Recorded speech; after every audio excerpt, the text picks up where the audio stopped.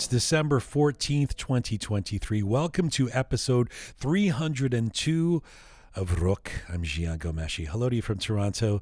Salam dostan aziz. Durud ba shoma. Hope you're doing well wherever you are tuning in from around the world. Today, a conversation about what can surely be considered one of Iran's greatest cultural exports in the last 50 years, cinema. Our featured guest is a prolific Iranian film producer who also happens to be a football star and presenter in Iran, or a former football star, that is. Jahangir Kosari joins me in the Roqe studio here in Toronto for an in-depth interview about his life, his works, and his new feature film, his directorial debut called I Am Furuq. This is about the renowned poet and filmmaker Furuq Farrokhzad. The film has its Canadian premiere this weekend at the Cyrus Film Festival and also happens to star Jahangir's famous actress daughter, Baran Kosari. We'll get to that interview, but before that, perhaps a meditation on Iranian film and more specifically, where the line is in supporting Iranian cinema today.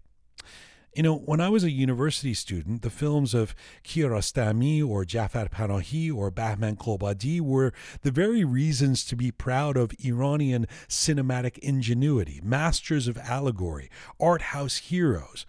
But those filmmakers' most famous works were all produced after the Islamic Revolution of 1979 and within the Ayatollah's regime in power. So where would those filmmakers fit in with the current movement in some circles to not screen, support, or celebrate major films that are made inside Iran and within the system of the Islamic Republic? I've titled the question for today's episode and our roundtable, Are Boycotts of Iranian Cinema Valid?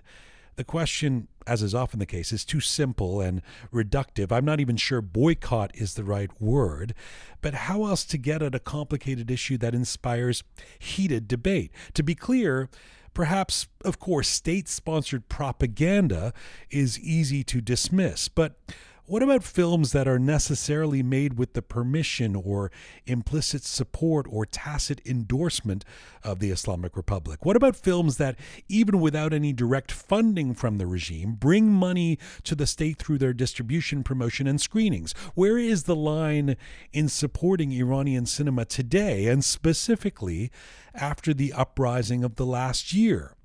This is a particular question that has divided Iranians in the diaspora when it comes to screening these films in the West, or in particular, giving them a showcase at major film festivals. Some argue films made within Iran and within the Iranian system should be boycotted or not showcased.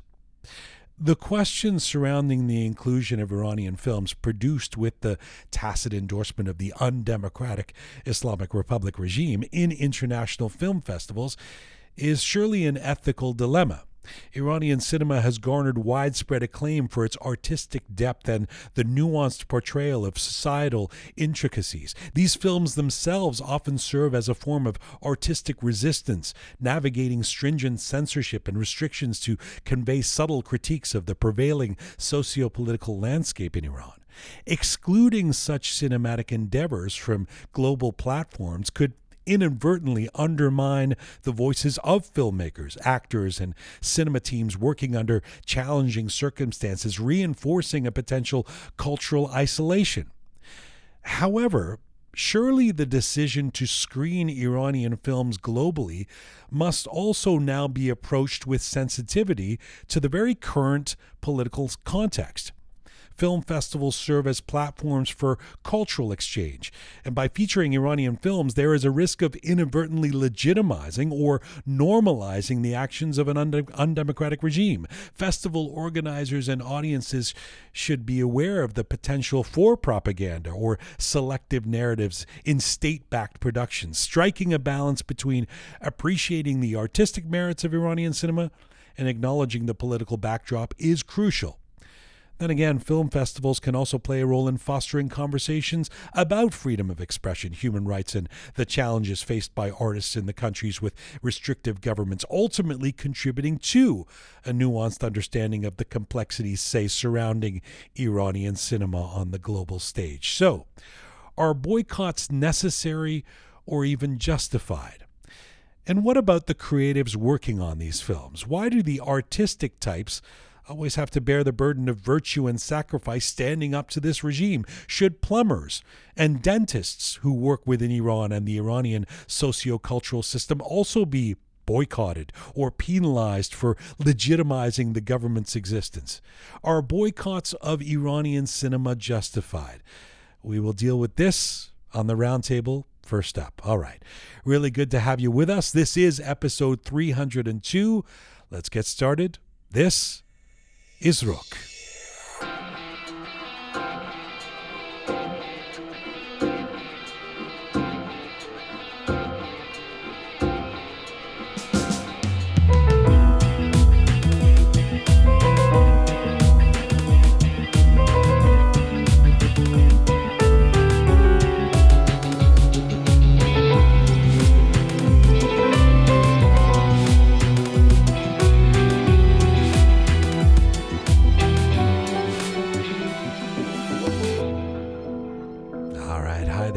Jahangir Kosari joining me in the Roqe studio. He was actually here yesterday, and we'll bring you that interview in a little bit. His latest film is called I Am Furuq.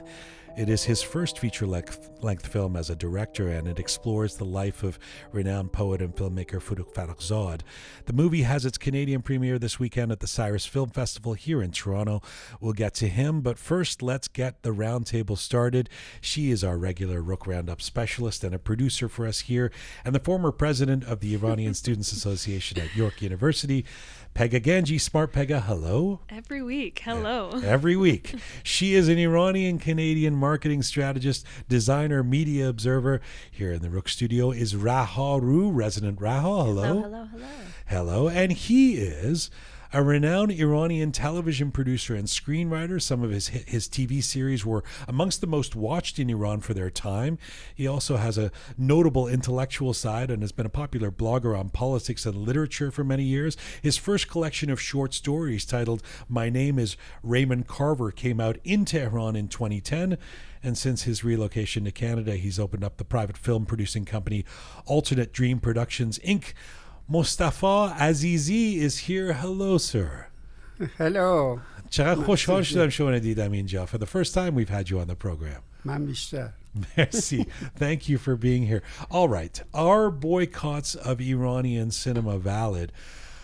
I mean, it's, as I said in the introduction, it's kind of a cheeky question and a reductive one, but I think we understand where we're going with this.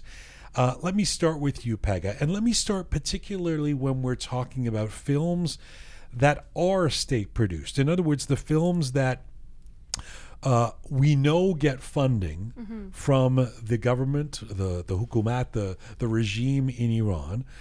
Should they be allowed at festivals around the world, or should they be boycotted, is the question. So I think it's a slippery slope, and so my immediate answer is no, they shouldn't be boycotted. But the reason I say that is because, first of all, with anything else, like anything else in Iran, it's so hard to distinguish where the support, the finances, those permits, everything that we're talking about, how and when they're issued, when those permits are issued, what they've presented versus what the actual outcome of the film is. There's so many nuances to it that I feel like if we were to say, yes, let's boycott them all, then we would be putting, this immediate stop to any sort of creativity within the sphere of cinema from Iran.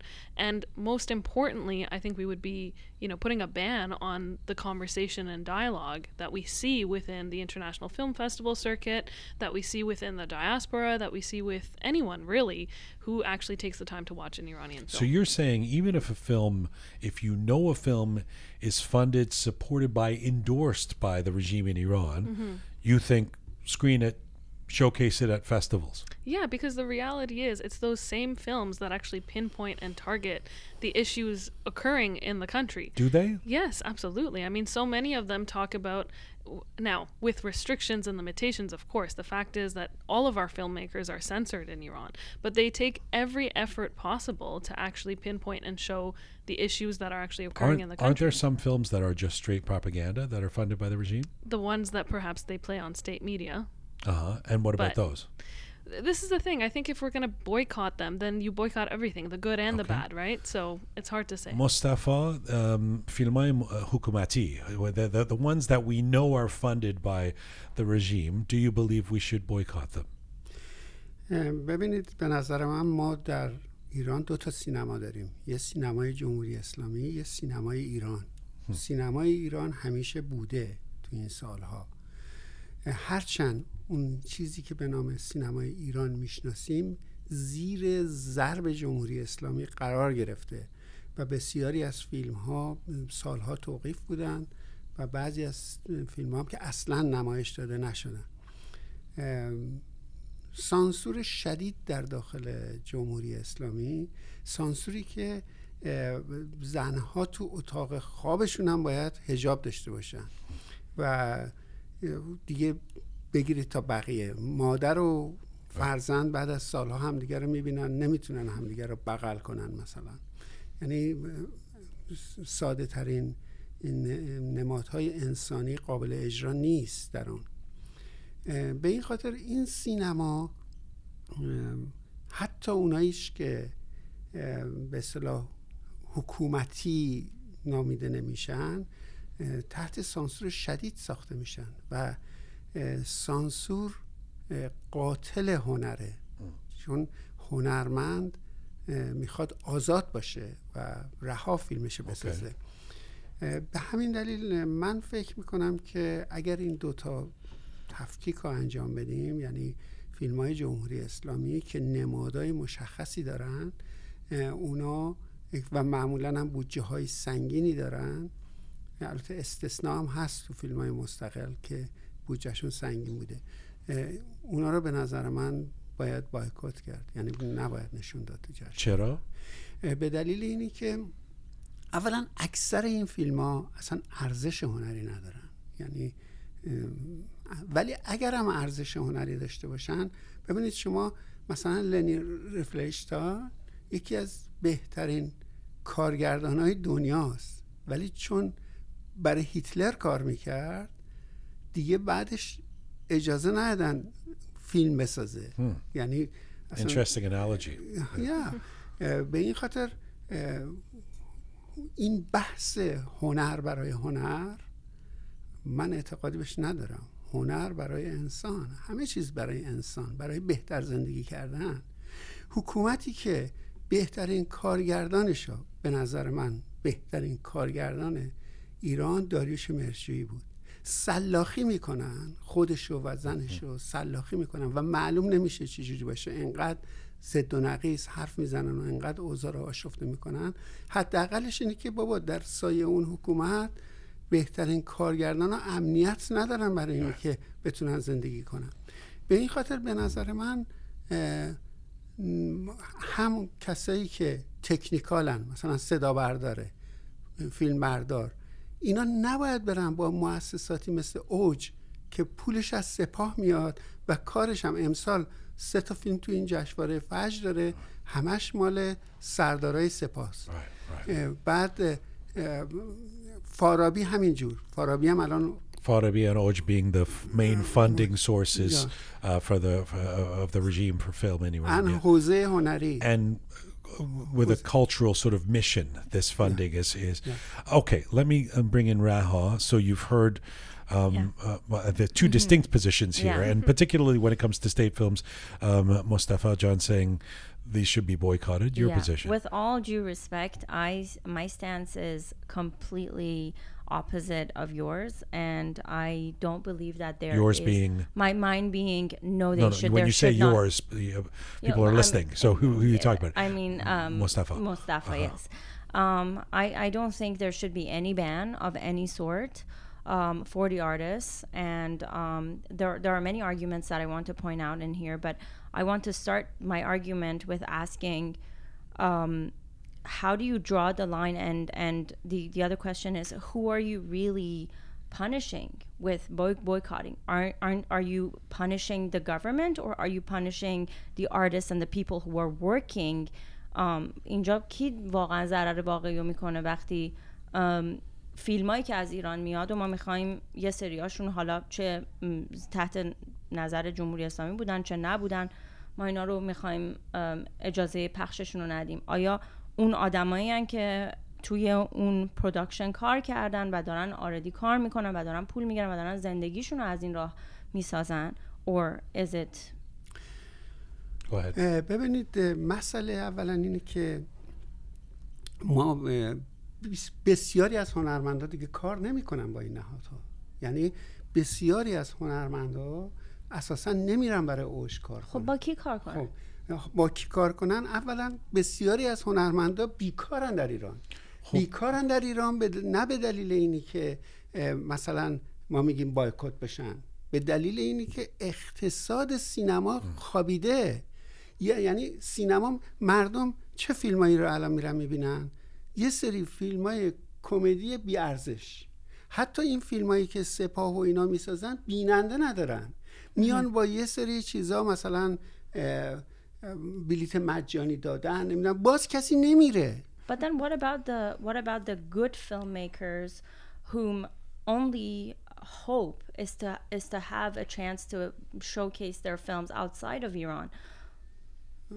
Well, he said that there were two types of films, and there are some that are not directly state funded or sponsored, and those filmmakers would be in a different category. But let me just come back on you on your point, because there's a school of thought, having talked to some of the folks who are, let's say pro-boycott, where they say you cannot judge the last 45 years in a vacuum. You know, that times change.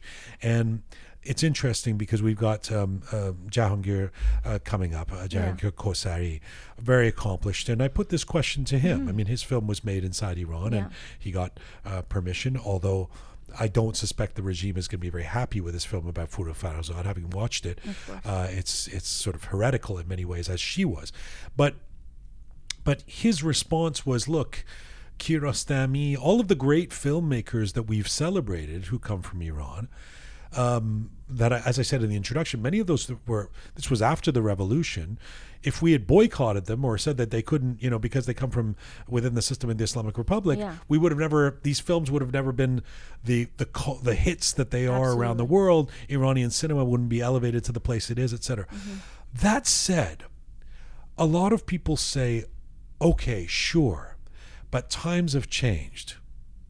And particularly in the last year, with the Women Life Freedom Movement and the uprising, which you support, obviously, that there should be no oxygen left for supporting films or works that are created with the complicity and support of this murderous regime. Sure, but that's when we can draw a very clear line and say this film is, and all the people working in it, or most of the people working in it, are funded and work for the IRGC, which is a but we're very screen blurry it. line. But which is a very blurry line, and we have to always consider films can be created for myriads of concepts, right? You can have a political concept, social concept. Not all movies are not allowed to be distributed in Iran, as Mustafa pointed out. There are films that are being screened in Iran, and they're comedies or they're in any other genres.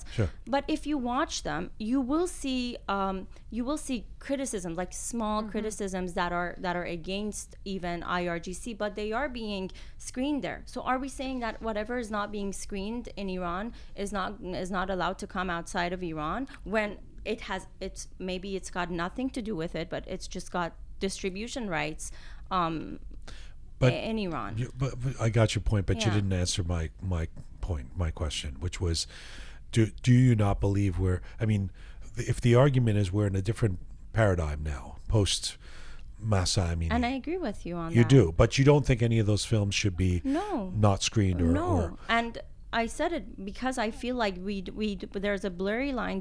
We can't say this is for sure an IRGC film, and we can't say yes, this we is can. not.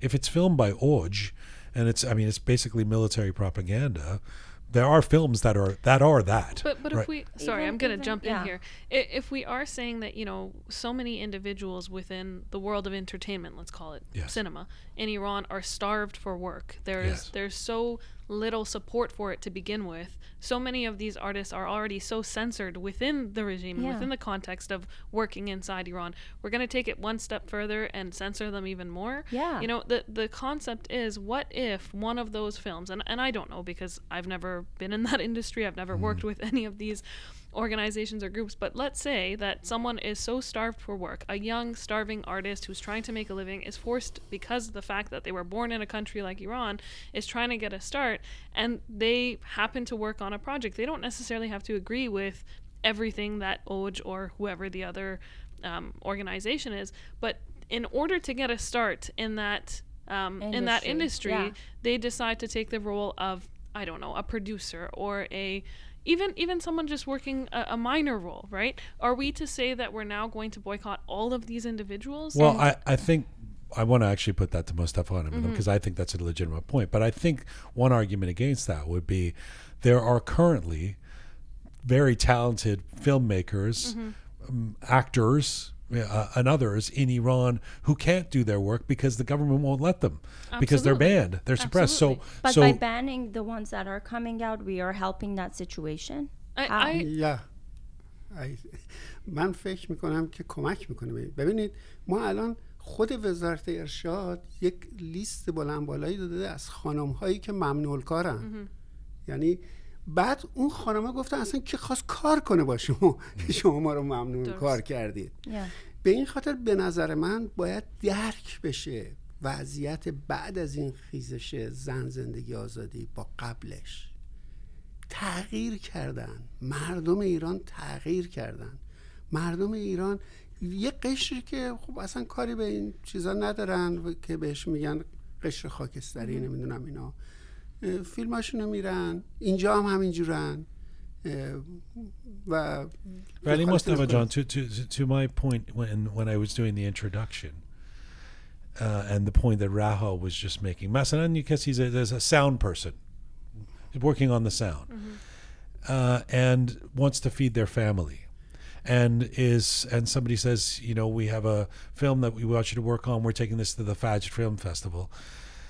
Why is it incumbent upon that person to say, oh God, no, I can't do that because that's working with the regime, as opposed to somebody who's working in a hospital in Iran that's, you know, part of the system in Iran as well, or somebody who's a bus driver or something, you know, I mean, why is it all the people in film who have to get punished? مشهورا و کاربلداشون کار نمیکنن، با اوج کار نمیکنن. یعنی بسیاری از فیلمسازایی که صدا بردار مثلا هنرمندی که یا تصویر بردار هنرمند، فیلم بردار هنرمند، اصلا کار نمیکنن با این نهادها. و بعدم به نکته من چیز دیگه نفهمیدم چرا کار نمیکنن؟ خب به خاطر اینه که بدنامن. خب بدنامن مردم. مثلا اگه کسی بره، پس کی داره این توی این فیلم ها کار میکنه؟ نه ببینید یه سری فیلم مستقل ساخته میشه که خب کار میکنن توش. حتی چندین فیلم ساخته شده بعد از این جریان که خانم‌ها توش بی‌حجابن و مسلماً اجازه پخش تو ایران بهشون نمیدن. خب بعضیشون تونستن بیان خارج و پخش بشن و خیلی هم خوب استقبال شدن. یا بعضی زندان‌ها ببینید الان نوید میهندوس کارگردان ایرانی داخل زندان اوینه به خاطر فیلمی که ساخته، ولی فیلمش رفت جشنواره تسالونیکی توی یونان و رونمایی شد، یعنی پریمیرش توی جشنواره تسالونیکی که جشنواره معتبریه رونمایی شد.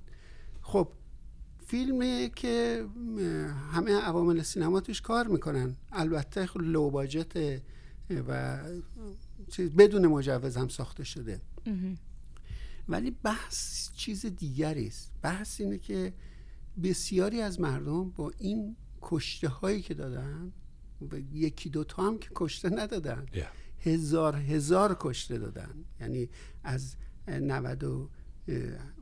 96 یه سری کشته دادن، دیماه آبان 98 سقوط هواپیما و بعدم کرونا قتل عام کردن ایرانی. ولی بازم باید بگم اون مثلا اون اگزمپل که شما let's take a حکومتی فیلم، a comedy, a shitty comedy که داره دیستریبیوت میشه توی داخل ایران. یه بازیگر توی اون باید اونو باید پانیش بکنیم؟ نه اصلا هیچ کس ما پانیش نباید بکنیم. حالا حتی خب اگر بگیم مثلا بویکات کنیم، اسکرین نمیتونه. نه پانیش نیست. ببینید ما داریم اون فیلم ها که اصلا جشنواره نمیره. نه ولی مثلا میگم اینجا نباید این اسکرین بکنیم. No, let's say even a film that debuts an actor who is I don't know why I'm speaking Persian. Like, I should stick with English. Thank you. Yes, go ahead. Yeah. Even if we're talking about a film that is that features an actor who is obviously pro the IRGC, do you think that that's not allowed to go to outside of Iran and go through whatever it is that they can? Well, yes, actually, at the Cannes Film Festival this year. Yeah, why not? مگه نگفتن که they won't accept films that are. اولا ما بخوایم حرف نزدیم، خود جشنواره‌ها قبول نکردن. یعنی جشنواره کن، جشنواره برلین، جشنواره ونیز، معتبرترین جشنواره‌ها که همیشه پاتوق فارابی بود و پاتوق فیلم‌های چیز بود. البته فارابی هم اون موقع عقلش میرسید که یک فیلمایی رو بفرسته که جایزه بگیرن و مطرح باشن. به این خاطر راه ندادن فارابی رو و ما بنده شخصا و بقیه اعضای ایفما، کانون مستقل فیلمسازان ایران، اصلا چیزی نکردیم در این مورد که راه ندید. خودشون راه ندادن و به جاش غرفه های بزرگ و مجانی در اختیار ایفما گذاشتن و ما هم سعی کردیم از اون امکاناتی که داریم فیلم های مستقل رو تبلیغ کنیم. یعنی فیلم های مستقل رو تبلیغ کنیم که اون فیلم های مستقل، ببینید مسئله چیه؟ مسئله اینه که سپاه یک بودجه بیدر و پیکر داره و با بودجه بیدر و پیکرش صنعت سینما رو نابود کرده. یعنی اومده یه دفعه یک حقوقای وحشتناک میده به یه آدمایی که بعد دیگه فیلمساز مستقل نمیتونه اون دستمزد بده به اون فیلمساز، به اون بازیگر یا صدا بردار یا فیلم بردار. وقتی که مثلا 30 میلیارد تومان هزینه یک فیلم میشه. But it always comes back down to, I feel like it always comes back down on some level to an ethical issue where some people are being held to a standard and not others. Yeah, we faced this over the last year, this time last year, مثلا, in many different ways. You know, some people in Tehran were told that you should close your businesses because today is a day of a general strike, where others didn't have to close their businesses. Some musicians were told you shouldn't play concerts, where other people were still doing their work. Making exceptions. So it's a difficult. This is where it gets complicated for me. Is there's all kinds of ethical realities when you're dealing with a regime with a situation like Iran, where we all agree that there's a lack of democracy, a lack of freedom, we want the change, etc. But it's almost like those people who say, I don't want to operate within capitalism, you know, and you kind of go, well, then you can't, you know, you can't pay for shoes or buy a drink or do anything because that's capitalism, right? I mean, so where do those lines exist?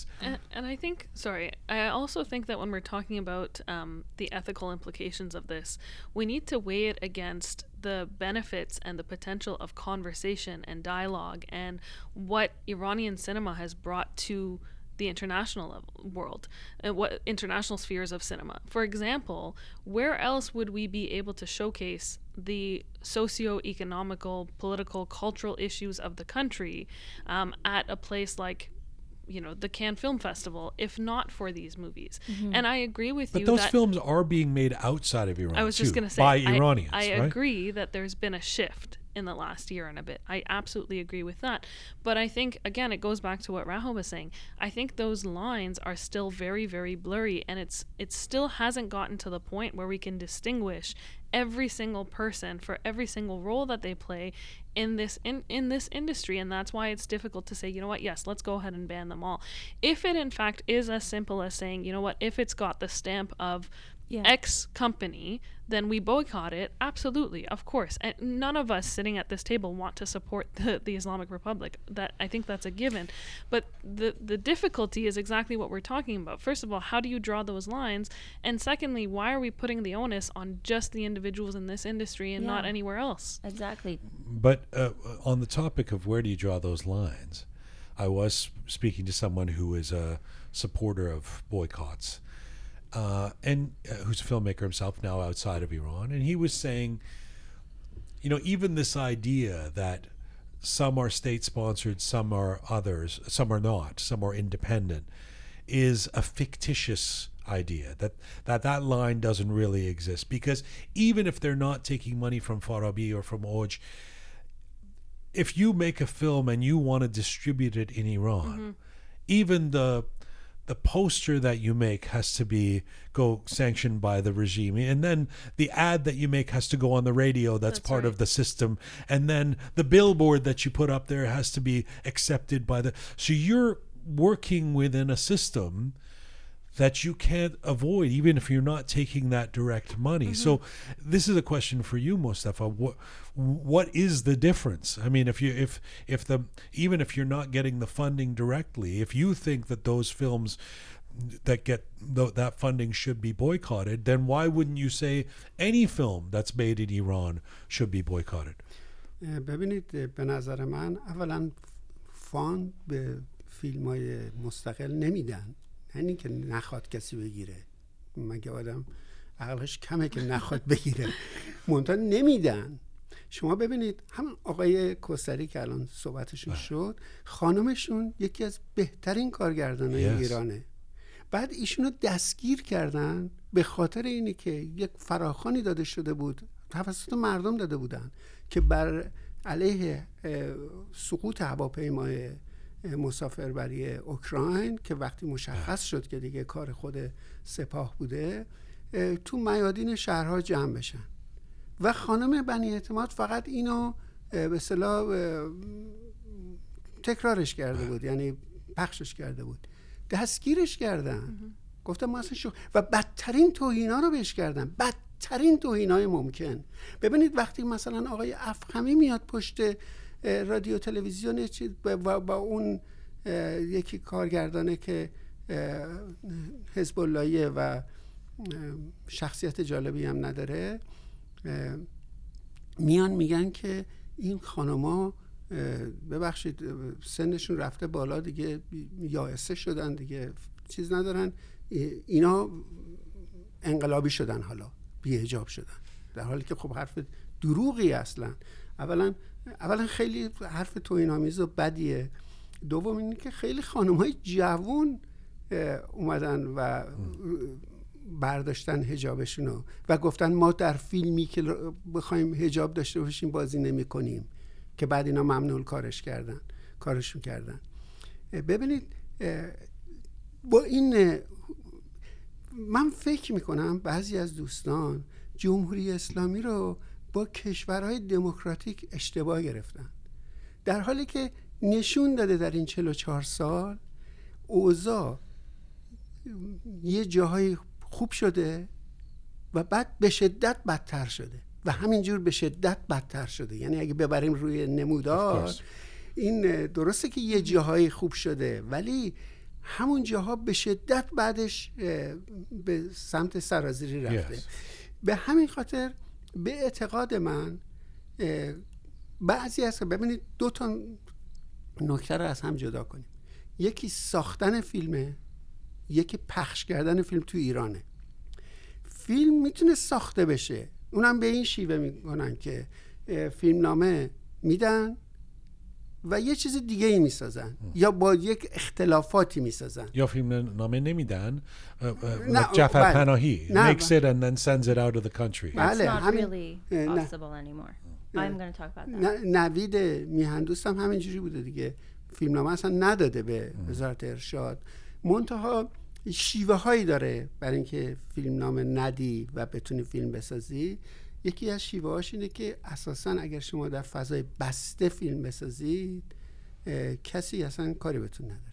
اگه بخواید برید تو خیابون فیلم کوتاه باشه که خانم بنی اعتماد اتفاقاً یک فیلم سینماییشو به صورت 4 تا اپیزود کوتاه ساخت که مجوز نخواد بگیره از وزارت ارشاد، که بعدم مجوز بهش ندادن وقتی که اینا رو چسبون به هم و به صورت قصه ها فیلمو چیز کرد. Let me bring Raha in just so شما فکر تموم کن. Go ahead. آره همین، من منظورم اینه که پیش از اونی که مهم باشه که صنعت سینما رو جمهوری اسلامی ورشکسته کرده، یعنی تقصیرش گردن این نیست که فیلمی نیاد تو جشنواره‌های بیرون یا نره چی. فیلم در داخل ایران وقتی که فروش نداشته باشه دیگه کجا میخواد فروش کنه؟ در خارج از ایران فیلمایی فروش میکنن که جوایز خیلی بزرگی گرفته باشن و ممکنه یک فروشی داشته باشن، ولی عمده صنعت سینما در داخل خود ایرانه. Although there are people who buckle there are people who buck the trend in the sense that Hamun with Jahangir Kosari, his new film I Am Furuq, I think it's a beautiful film. It's made inside Iran. It's a small film. It's not a big epic or something, but من فیلمو ندیدم ولی بعید میدونم فروغ محجب خیلی فیلم خوبی از آب درآمد، مگر اینکه دیگه چه کار کرده باشه. حالا سعی میکنم برم ببینمش فیلم که اکران میشه. ولی خب نبود کاملش آیا بهتر از اینه که ما یه فیلم از ایران داشته باشیم که فروغ حالا حتی با روسری هم نشونده؟ من نمیدونم. به نظر من نبودش بهتر. نمیدونم کیا رو ما هدف قرار دادیم، آرتیستا رو in a super political scene where there are so many people that are benefiting in much bigger ways. We are targeting artists, and I don't think that's by any means fine. But the point I wanted to make is, just as we are talking about this shift that happened after the Women Life Freedom last year, we're talking about the shift that we're experiencing as people who are outside of Iran. You have to look into what are filmmakers experiencing inside of Iran too after this shift. I spoke to 2 of my friends in the past week whom are directors and filmmakers, both of them. One of them is 30 years old, just started out, and he inside Iran. Inside Iran. And he was saying, I put all my life and all my money into this film, and what are you even talking about, boycotting my film because it's gone distribution rights? Do you know how much I've tried to get this to make this film? He was like, from the moment I wanted to start, I was monitored and I was getting visitors and I was getting people come in and see what I'm doing, and just the scene has shifted for them as well. In Iran, it's so oppressed right now that you can't even move an inch without having the consent of the government. So how do we draw the line of what's IRGC approved and what's not? If it's just distributed, let's say رخشان بنی اعتماد که خیلی هم دوستش داریم و خیلی هم کارگردان و فیلمساز خوبیه، out of desperation باید با یکی از این ارگانایزیشن ها کار بکنه. نه let's say اصلا کار نکرده تا با. خب the 50-year-old that I was talking to, he's a very good director as well, who's had good films made, but he's in depression right now because he can't make anything. نه ببینید. No, so that's my question specifically. If we're boycotting films that are coming out of Iran that are approved by IRGC, who are we targeting? But my question is, which films are not approved? Don't they all have to go through some level of approval, whether it's funding, whether it's permits, whether it's the right to be able to film, even if it's for a short time in the public, whether it's, their posters like Jian was mentioning or anything else? Is it not true that if you're creating a film inside of Iran, at every step of the process you have to continuously get approvals? Totally true. And if that is in fact the case, then again, how are we defining which ones are IRGC and which ones are not? ببینید، خود شما بگید که چه کارگردانی با سپاه کار کردن.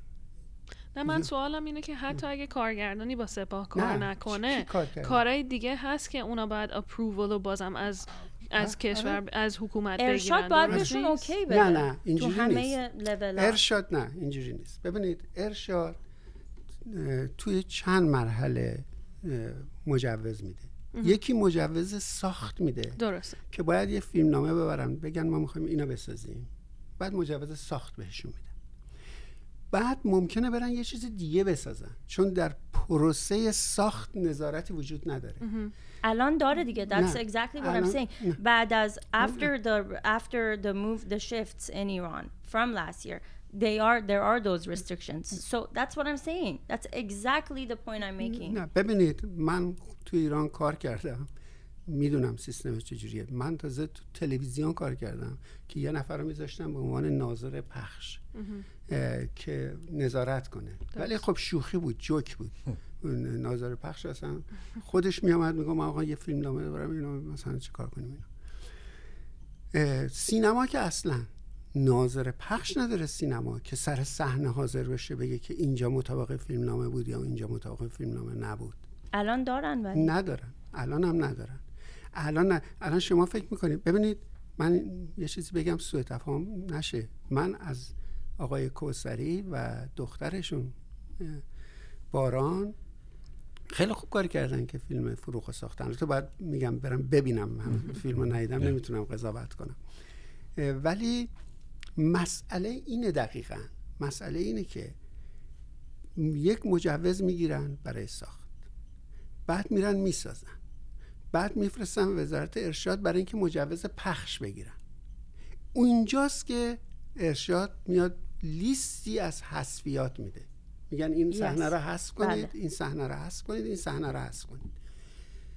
خب بعضی کارگردانا زیر بار نمیرن، مثل سعید روستایی که بهش گفتن بعضی از صحنه‌های برادران لیلا رو حذف کن، به خصوص اون صحنه‌ای که سیلی میزنه تو گوش پدرش، دختری سیلی میزنه تو گوش پدرش، یا پدری که میاد تو سینک آشپزخونه ادرار میکنه. گفته بودن این صحنه ها رو حذف کن. سعید روستایی گفت حذف نمیکنم. خب فیلمشو بهش اکران ندادن، ولی بعد فیلم آمد تو فضای مجازی و همه دیدن، بیشتر از اون چیزی که اگه اکران میشد ملت میرفتن میدیدن، دیدنش. به این خاطر من دارم اینو میگم که یا الان فیلمی که تو همین جشنواره کوروش نشونش میدن، فیلم استثنایی به نام آشیل که من به کارگردانش فرهاد دلارام گفتم آقا تو بر نگرد لطفاً ایران، به خاطر اینکه حتما دستگیرت میکنن بعد به خاطر ساخت این فیلم، چون فیلم فوق‌العاده رادیکاله. یعنی اینجوری نیست که بشه با یه صحنه درآوردن، مثلا شاید اگر که اون 2-3 تا صحنه ارشاد. ولی مصطفی جان the issue that we seem to keep returning to, and I'm going to wrap this up soon and then we'll get to our interview with Jahangir Kosari, but the issue is should we expect people inside Iran, this is a very pretentious thing for us to even be talking about in terms of sitting here in the comfort of Canada, but on this issue, because it is one, and people talk about boycotting films and not having them at the festivals, and you know, there's screenings that are held where there's people who come and demonstrate and say, how dare you bring this film here? So we know these issues exist in the diaspora. The issue is, with all that some people in Iran have sacrificed and have all the hardships that exist under this regime, should we expect people who work in film to have to sacrifice themselves more? That seems to be at the crux of the debate, where you, Raha, are saying, no, we should not attack women artists, life freedom movement, whatever be damned, nobody should have to give up their livelihood or not be able to make a film or whatever under this regime because they have to live. And you are saying, Mustafa, most of these jobs are not available anyway, so a lot of the people don't want them, and they shouldn't take them. They shouldn't take the jobs that are about supporting or the propaganda of this regime in this context of today. Exactly. That seems to be the debate. Now, the other point I want to make is, let's say an artist is deliberately with the IRGC and adheres to the ideologies of that regime. Who are we to quiet down an artist's expression? No, you're losing me there because are you kidding? I'm not kidding. Well, I'm just saying an artist's prophecy is expression. If we are quieting down every expression that we are so and so calling IRGC approved, which doesn't even make sense because there is no clear distinction between what is and what's not, then aren't we just creating another anti-democracy? So if there's an artist who says, I want to make films for the Ayatollahs and it's great because we get to kill kids. I mean, usually nobody would work with them. Is the reality. No one will want to work with that. But why would we want to support somebody who works with the regime that we want to overthrow? I'm not saying supporting. Listen, I, as a viewer or as you just said an artist who supports the regime and wants to work with them. Should be allowed to make and to express their opinion and to possibly send. Listen, who are we to boycott their film? We should let the artists. We're people who oppose the murderous regime of Iran. No, isn't that something? I mean, we boycott. We don't want Raisi to come and speak in Toronto either, right? I mean, absolutely. Okay. They all go hand in hand. But I'm saying, why are we attacking artists? First, just because you put the label artist on someone doesn't mean that.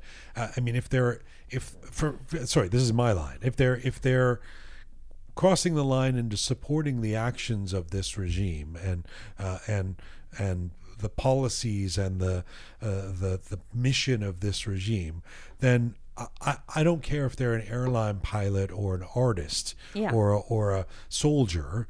This is an issue for those of us who have an issue with this regime. For me too. Maybe I'm saying my point wrong. Maybe I'm not clear in what I'm saying. But what I'm trying to say is that for example, in the Cannes Festival or in festivals that are around the world, there is a group of people who decide what should come in and what should not. I don't think we, as people outside of Iran, should decide on what they should when we started this debate, because I think it's a great thought experiment, and sometimes it's a crutch to use the Holocaust, etc. But there were artists, famous filmmakers who worked for Hitler, and that is an issue historically. So give me an example of a director that we know exactly is working for Khamenei. Well, I don't know. Many. Names of them, so if we know their names, and if we know that for a fact they are doing that, we can cross their names and say these.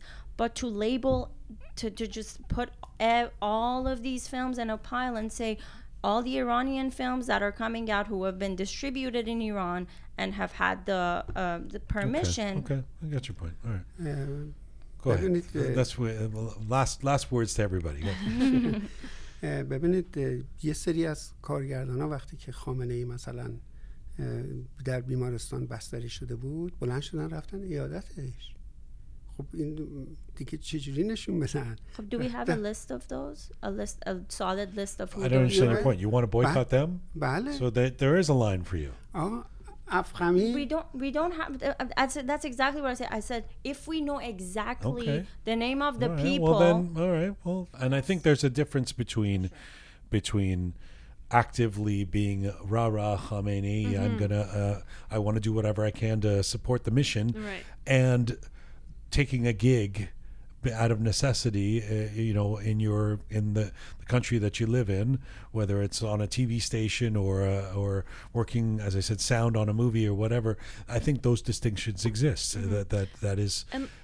And let's not forget that a lot of these individuals who work within the sphere of cinema in Iran are trying to push the envelope every chance they get, right? So a lot of these individuals, whether it's screenwriters, whether it's actors and actresses, whether it's directors, whoever it is, a lot of the intent behind what it is that they're making is to be able to push the envelope further and further. Yeah. And now I agree, things have possibly changed inside of Iran as well over the last year and a bit, and maybe they're under more scrutiny than ever, and it'll become hard to do that. And so maybe we'll start to see a shift. مردم ایران الان توان مالی سینما رفتن ندارن. یعنی چون هر سینما رفتنی کلی هزینه داره، حالا بجز پول بلیتی که بخوام پرداخت کنن. به این خاطره که فیلم‌های مثلا کمدی سطح پایین که البته تو تورنتو هم میان اکران میشن و بیننده‌های خودشونو دارن. مرسی مصطفی. I hope you'll come back. خیلی خوشحال شدم شما اینجا بودی. Thank you for this. Thank you, Pega. Thank you. Thank you, Raha. Thank you. All right. Our Roqe Roundtable, we'd love to get your thoughts. info@roqemedia.com. Our Boycotts of Iranian Cinema Valid. What are your thoughts? We are coming to you on roqemedia.com. That is where you can listen to this and all of our back episodes. You can also see visuals, videos, roqemedia.com. It's also where you can become a patron and support us through our Patreon page by pressing the button Support Us. We really appreciate that. Spotify, SoundCloud, Apple Podcasts, Instagram, CastBox, Telegram. Those are some of our platforms where you can find us. Please subscribe.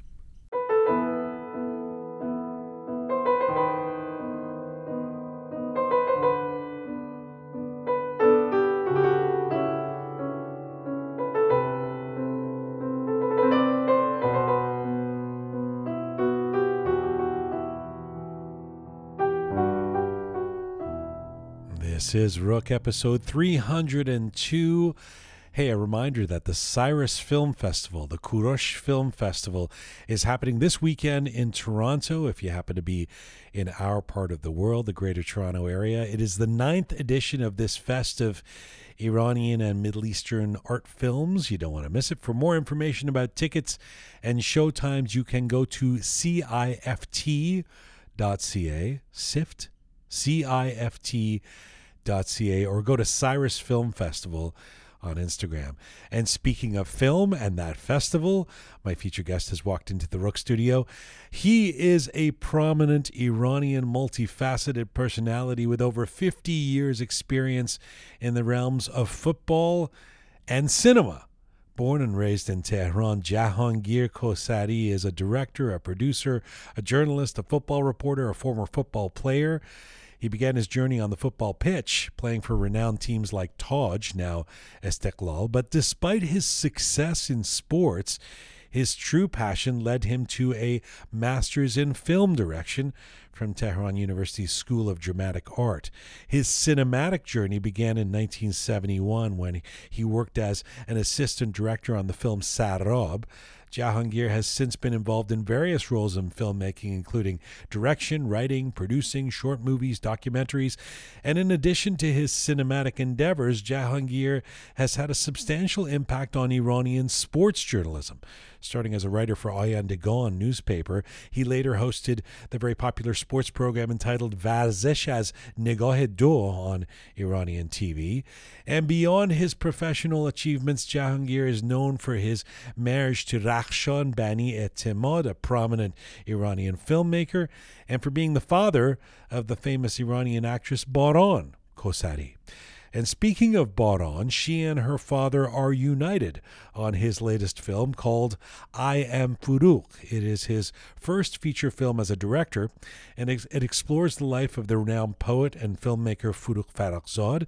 The film has its Canadian premiere this weekend at the Cyrus Film Festival here in Toronto. But first, right now, Jahangir Kosari joins me in the Roqe studio. Hello, sir. Hello. خیلی خوشحال شدم که شما رو میبینم در استودیوی ما توی کانادا. منم خیلی خوشحال هستم در خدمت شما هستم و میتونیم راجع به سینما و فیلم فروغ صحبت کنیم. حتما. You know, I want to ask you about your very beautiful film, I Am Furuq, and also about the impact that Furuq Farrokhzad had on Iranians and you. Let me first ask a bit about you because as I say, it's such an honor to have you in our studio. You know, when I think of the two areas of life and culture that really define Iranians and how Iranians are seen in the world, I think of cinema and football. And you have been at the center of both in your life. When people recognize you, I'm sure you're always wondering, is it because of football or is it because of cinema, yes? من از بچگیم از 8 سالگی در واقع یه جوری دلبسته سینما بودم و طبیعیه که تو اون سن و سال کوچیک شما یه توپی هم ور می داشتین و بازی می کردی. اینم برام یه سرگرمی بود. اما برای اینکه بتونم برم فیلمای اون زمان رو ببینم، در شهر آبادان بودیم، بابا مأموریت داشت اونجا، ما اونجا بودیم. طبیعی بود که با مثلا 5 ریال تهیه 5 ریال ما باید میتونستیم بریم فیلم ببینیم. من نداشتم این 5 ریال و این حرفا و خب همزمان با اونم فوتبال بازی میکردم. اما سینما برام یک رویا بود. یعنی یه چیز رویایی. فکر می‌کردم مثلا میشه یه روزی من تو سینما باشم خودم. و شروع کردم از اون موقع 10 سالگی 12 سالگی در تهران بودیم دیگه. اون موقع تاریخ سینما رو خوندن، این وری ور پراکنده. روزنامه‌ای نبود، مجله سینمایی نبود، یه مجله فیلم و هنری بود. یه موقع در می اومد ستاره سینما بود، در می اومد، در نمی اومد. من همه سینمای جهان رو دنبال میکردم، اما فوتبال هم بازی میکردم به عنوان یه ورزش فقط. یعنی که ولی خیلی خوب بودی. بله معلومه که نه آره نمیدونم، پیشرفت کردم، خیلی پیشرفت کردم. یه جوری بهتون بگم که سینما و فوتبال به طور موازی من پیش می بردم و سعی می کردم توی یه نقطه تاریخی اینا رو به هم برسونم. اما غیر ممکن بود. اصلا سینما یه پدیده مردمی در واقع گسترده و سینما یه پدیده‌ای که به هر جهت توش تلفیقی از هنر بود، صنعت بود، تجارت بود و همه اینها به هم نمی رسیدن. و یه جا من در واقع رها کردم فوتبال که برم دنبال کار سینما. منتها اونجایی بود که در تلویزیون که رفتم فیلم بسازم، فیلم های 10 دقیقه 13 تا داده بودم که برم بسازم. بعد از قضا بر اساس بدشانسی من اون مدیری که اومده بود در اون تلویزیون فوتبالی بود. به من گفت تو اینجا چیکار می‌کنی؟ گفتم من فیلم بسازم. 13 تا 10 دقیقه دارم فیلم بسازم. گفت تو بیا یه گروه ورزش اینجا درست کن، من فیلماتو اوکی میکنم بسازی. یعنی دوباره من که فرار کرده بودم از اون بحث فوتبال نه رفتم مجبور شدم برم دوباره اون تو. دوباره منو بلعید برد ته چای فوتبال. خب ببین هنگان خیلی سوال دارم از این. آخه میشه فوتبالی سوالمون نه میخوام راجع به فیلم فوتبال حتما. اول اینکه بابای من از آبادان می اومد، به دنیا آمد آبادان، از اهواز و یعنی خوزستانی هم خوزستانی هستیم از طرف بابا من. بله. اون چیزی که جالبه واسه منه که من این مصاحبه‌ها که میکنم با مردم معروف ایرانی، بیشترشون میگن که مثلا بابا مامانم گفت که مهندس باشین یا دکتر باشیم، پشن من فوتبال بود مثلا، ولی میگفتن go and be an engineer، مهندس باید که پول در بیاری.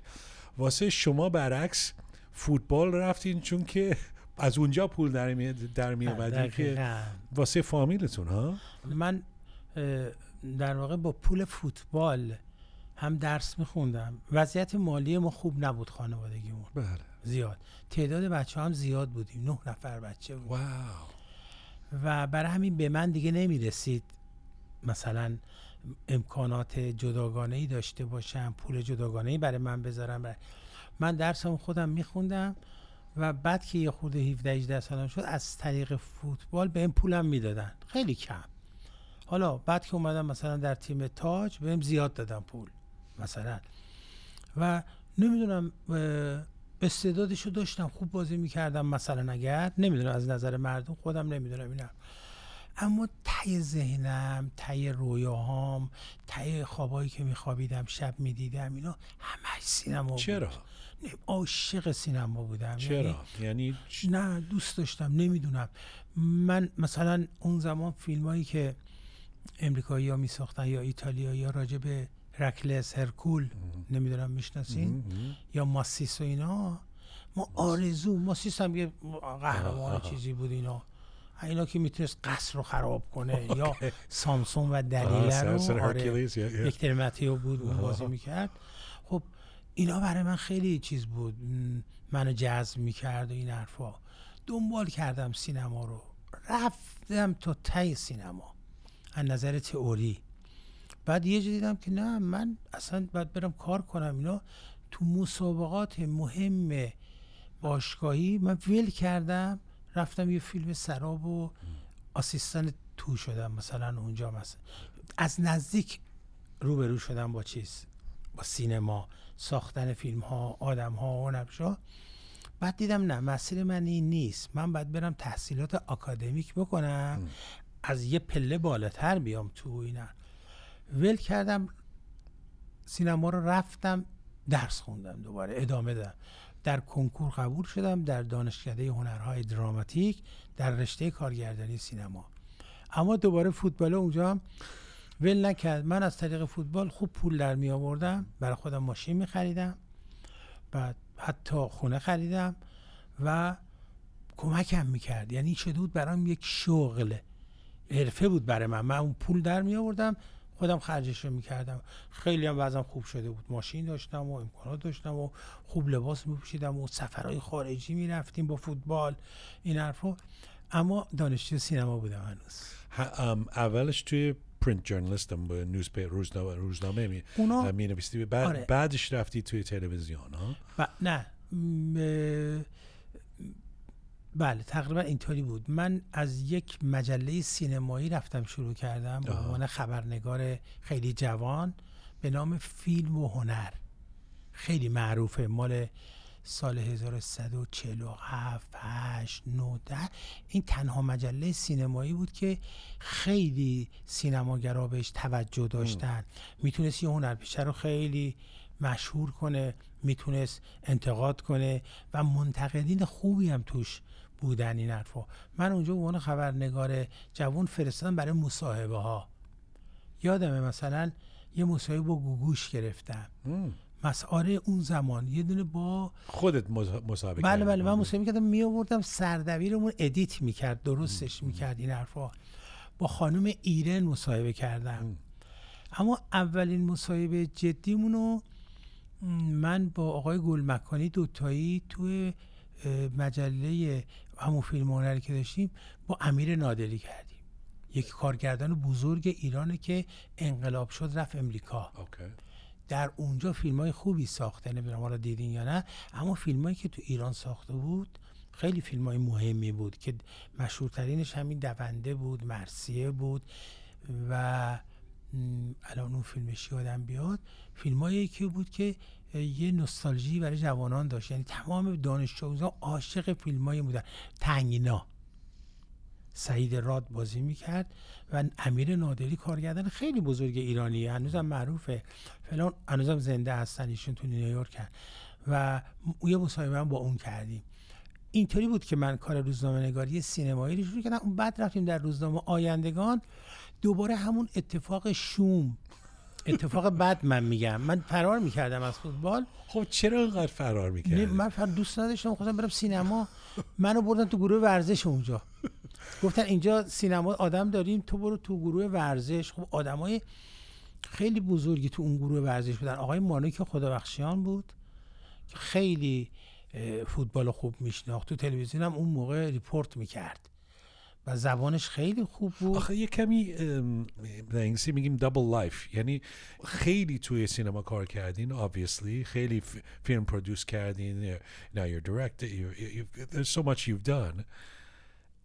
ولی مثلا با یه دوستم داشتم حرف میزدم پریروز، میگفتم که جهانگیر کوساری is coming into the studio. گفت واو، خیلی خوشحال شد. گفتم فیلماشو دیدی؟ گفت فیلماشو نه، برنامه ورزش. So he knows you from that.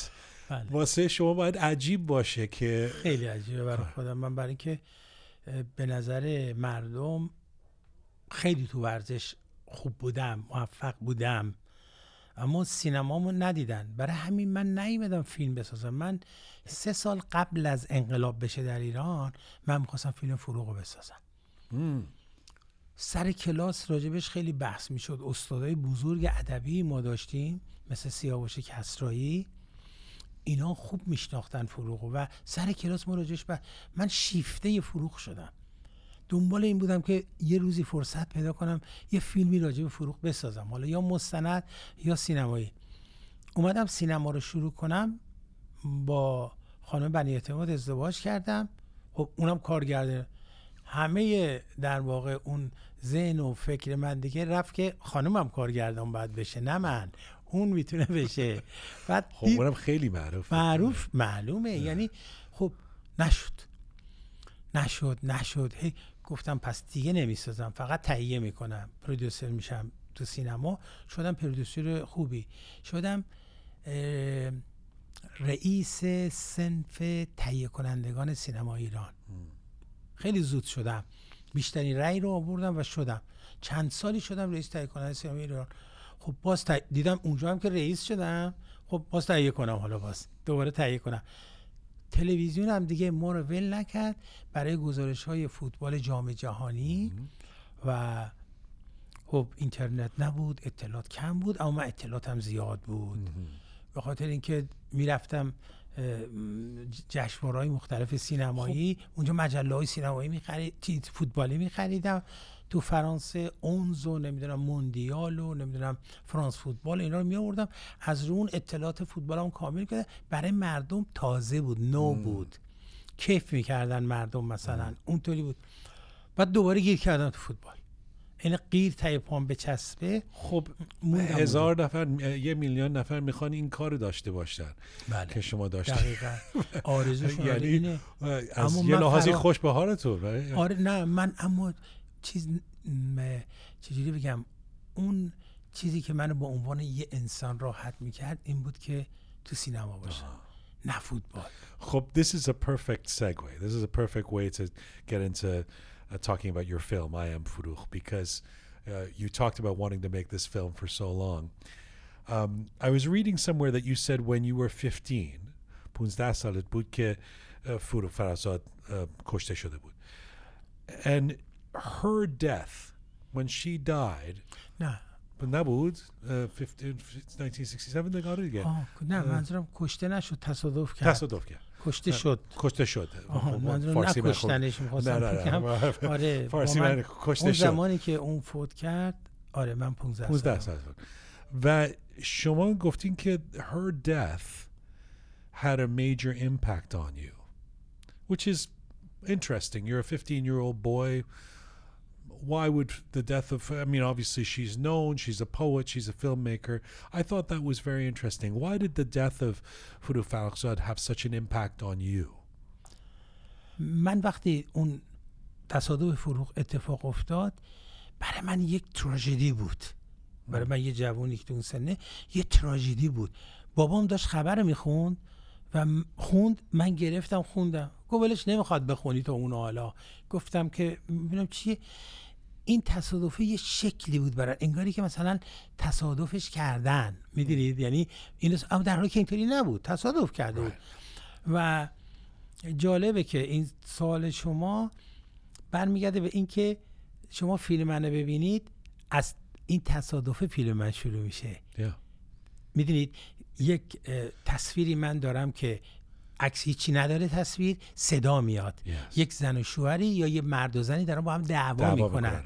خب این داره با در واقع از استودیو گلستان میاد بیرون، تصادف میکنه فروغ دیگه. ما نمیگیم کجاست، اما معلومه. میگه تو تمام راز منو گفتی، اون تمام گفتی، تو نباید میگفتی، من به تو دلدادگی داده بودم. چرا؟ برای اینکه اونجا فخری خانوم زن گلستان فهمیده بود فروغ با گلستان مثلا دوستن و فلان این حرفا. فروغ وقتی که شهید ثالث میارتش تو دفتر استودیو گلستان و اینو معرفی میکنه که استخدام شه اونجا کار کنه. تو استودیو گلستان جایی بود که فیلم‌های مستند خیلی خوبی میساختن برای شرکت نفت، جایی. بعد ابراهیم گلستان یه شخصیت بزرگی بود، چه در ادبیات، چه در شعر، چه در سینما، چه در تدریس، چه در سیاست. خب وقتی که میره پیش گلستان کار میکنه و بعد با هم دوست میشن و فلان میکنن این حرفا، خب یه سری نامه‌هایی هم برای هم می‌نوشتن. اون موقع تلفن نبود به این شکل و اینا، نامه مینه. این نامه‌ها خیلی تو در واقع زندگی همه هنرمندا نقش داشته. همه از ون گوگ بگه هر کی، فقط نامه مهم بود. حالا چه جوری؟ خب نامه‌ای که برام عاشقانه می‌نوشتن اونم جوابشو میداده عاشقانه فلان. خب اینا رو گلستان جمع کرده بود، یا خود زرنگ‌تر از فروغ بود، این نامه‌ها رو نمی‌ذاشت فروغ جمع می‌کرد. بعدش خانومش که میفهم مثلا این با فروغ دوسته، یه نامه برای گلستان می‌نویسه که بابا این چیه، این کیه، این فلانه. گلستان خب زنش و دخترعموش بود، خیلی دوست داشت، خیلی براش یه نامه می‌نویسه گلستان برای زنش که نه مثلا اینم این بقیه است فروغ. این مهمه، من دارم میگم و به فیلم مربوط میشه. اگر زیاد دنا صحبت کنم این فقط فیلم من از این نقطه شروع میشه. از کجا؟ از جایی که حالا گلستان اینو آورده تو استودیو گلستان، استخدام کرده، فروغ استخدام نکرده، رفته در یه نگاه گلستان خوشش اومد گفت تو به اینجا کار کن، بنویس، حالا برو همه چی رو طبقه بندی کن، آرشیو کتابو درست کن، آرشیو درست کن. این شروع کرد، همه کمودا رو در آوردن، تمیز کردن، آرشیو درست کردن. اینا نامه‌های زیادی هم بود که اینا رو اومد بسته بندی. تو بسته بندی اون نامه‌ای رو که مثلا گلستان جواب داده بود به زنش رو پیدا کرد. یهو دید مثلا راجبش این گفته شده. اون دعوا اونجا اول فیلم منه. فروغ از در استودیو میاد بیرون، راننده دنبالش میدوه که گلستان سویچو میده بهش، میگه برو نزار بشینه، اما فروغ کلید ازش میگیره خودش میشینه. این راننده آقای رحمانی بود اسمش، میره عقب میشینه. چرا عقب میشینه؟ جلو رو میذاره که گلستان گفت منم میام، الان میام دیگه مثلا، اما دیر شد، یعنی فروغ زود راه افتاد فلان، نمیخواست اون بیاد. رفت 50 متر زد این بغل به یه درخت و سیمان و سرش هم میخوره این ستون این جیپ سفت خیلی محکمه، این حرفا پرت میشه پایین و یه ضربه هم اونجا میخوره رو فلان. فیلم منم از اینجا شروع میشه. میخوام بگم که مهم بود، یعنی فوت فروغ مثل فوت چگوارا مثلا فکر کنید، مثل الویس پرسلی فکر کنید، مرلین مونرو رو فکر کنید، جان اف کندی رو فکر کنید.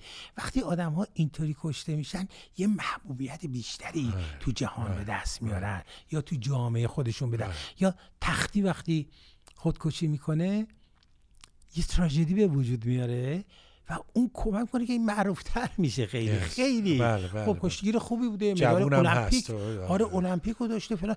اما اینه که این اتفاقی براشون میفته سر راه، یک آدمای بزرگ تو جامعه محبوبیت بیشتری دست میارن.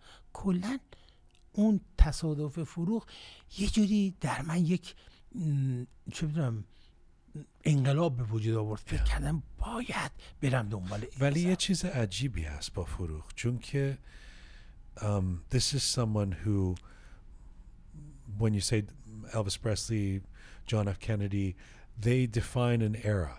So Forough Farrokhzad dies in 1967, and to a certain extent you would say, okay, she defines that period and then she's dead. But strangely with Forough Farrokhzad, what she represented and who she was is almost more relevant today than it's ever been, particularly in the backdrop of the Women Life Freedom movement and all that's going on in Iran and around the world. You dedicate this film to your own daughter, Baran, who's also in the film, who's playing young Forough. Why did you want to dedicate it to her? این جالبه، نمیخوام وقت مصاحبه رو بگیرم با این قضیه. من وقتی که داشتم دفاعیه‌مو برای اینکه مدرک تحصیلیمو بگیرم در دانشگاه بیام بیرون، خب ما خوردیم به انقلاب. من سال آخر بود سینمام، انقلاب شد، بعد دانشگاه ها بسته شد. من رفتم که بعد از اینکه باز شد برم امتحانامو دادم، یه فیلم ساختم فلان، برم پیپرمو بدم. اولش نوشتم باران داشت به دنیا میاد، هنوز به دنیا نیامده بود. من اول اون صفحه‌ام نوشتم برای باریدن باران. همونو تو اول فیلم فروغ آوردم. یه جوری در واقع اینا رو به هم مونتاژ کردم از نظر ذهن خودم و اینقدر عاشق این در واقع اتفاق بودم به دنیا آمدن باران. اونجا که اون پیپرمو دادم برای باریدن باران، حالا اولین فیلمم هم که ساختم خواستم برای باریدن باران باشه، این فقط به این خاطر بود اینا. بعدم من خیلی بازیگرای زیادی رو برای نقش فروغ در نظر گرفتم، خیلی زیاد، آماتورا و حرفه‌ای‌ها و خوب. آخر دیدم خود باران بهترینه و رفت 2-3 ماه روی صداهای فروغ کار کرد. فروغ یه گفتگوهایی کرده بود، یه شعرهایی خونده بود، رفتید صدای اون زیر فروغ صداش یه خود نازکه، فروغ فلان یه خود تون صحبت میکنه، این حرفا. رفت همه اونا رو تمرین کرد، پیدا کرد خودش و همونا رو خوب انجام داد انصافاً براش. حالا بعضیا میگن باران شبیه فروغ نیست، حالا اتفاقا شبیه فروغه، اما اصلا من میخواستم شبیه فروغ نباشه. من میخواستم باران رو بگم که باران بازی میکنه فروغو، نقش فروغو با اینو بلده بازی کنه. من نمیخواستم بگم خود فروغه. سخته direct کردن دختره تو؟ Is it hard to direct her? Does she listen to you? باران خیلی بازیگر متحدیه، میره میخونه، میره کار میکنه، میره در میاره لهجهشو. الان مثلا پروین اعتصامی هم بازی کرده توی سریال، خیلی خوب بازی کرده پروین اعتصامی هم با این لهجه ترکی خود زیرش فلان. وقت میذاره برای کارش، خیلی وقت میذاره و تو این کارم به هر جهت من هر دفعه اومدم بهش در واقع صحبت کنم دیدم همه رو خونده، همه رو یاد داره، همه رو میدونه، همه چی کار کنه فلان این حرفا. یعنی واقعا ازش بازی گرفتن نمیخواست، خودش پیدا کرده اون کارو. حالا به هر جهت من میگفتم من اینو میخوام، اما میدیدم خودش پیدا کرده فروغو و من یه خود راحت کرد. یعنی از نظر اینکه من فشار روی زیاد بهم نیاد، دیدم خودش داره کار خودشو میکنه. آخه سخته با فامیل که مثلا یه دفعه برگرد بگه داد I know همیشه اینو میگی به من. اصلا این حرفا نبود، یعنی اصلا با همین حرفا رو نداشتیم. حالا بوده یه جا من دادم زدم، حتی نه برای اینکه داره بد بازی میکنه یا خوب بازی میکنه، برای اینکه داشت لباسش رو سنجاق میزد، مثلا 30 ثانیه دیر اومد جلوی دوربین مثلا تا بیاد، سرش دادم زدم شده.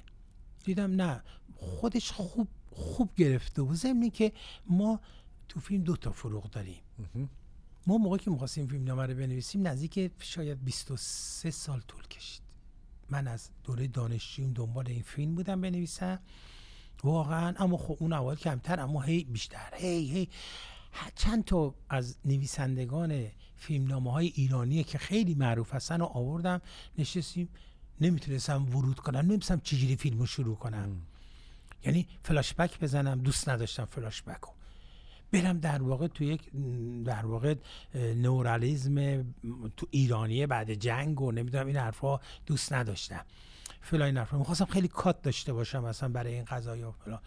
و در نهایت یک دختر خانم جوانی که من نمیشناختم از طریق ایمیل هی به من ایمیل میزد، من نویسنده‌ام اینه، منو بخونید لطفا. من نمیخوندم، بالاخره یکیشو خوندم، بعد گفتم این تلفن من زنگ زد، اومد تهران، شهرستان زندگی میکرد تو اردبیل، نعیمه اسلامی بود اسمش. بعد من گفتم که من این فیلمنامه رو دارم میخوام ورود کنم، الان تمام ذهنم اینه. گفت بدین من شاید بتونم کمکتون کنم. گفتم خانم این حرفه‌ای سخته. گفت نه بدین من شاید گرفت رفت 2 تا شخصیت رو خلق کرد. اون 2 تا فروغ اون درست کرد. یعنی که به جای اینکه ما فلاش بک بگیریم فروغ دوره جوونیشو خودشو بیار اینا، این جوونی فروغ تمام کارهایی بود، تمام روند زندگی که فروغ طی کرده بود و ما با حالا پسیانی میدیدیم.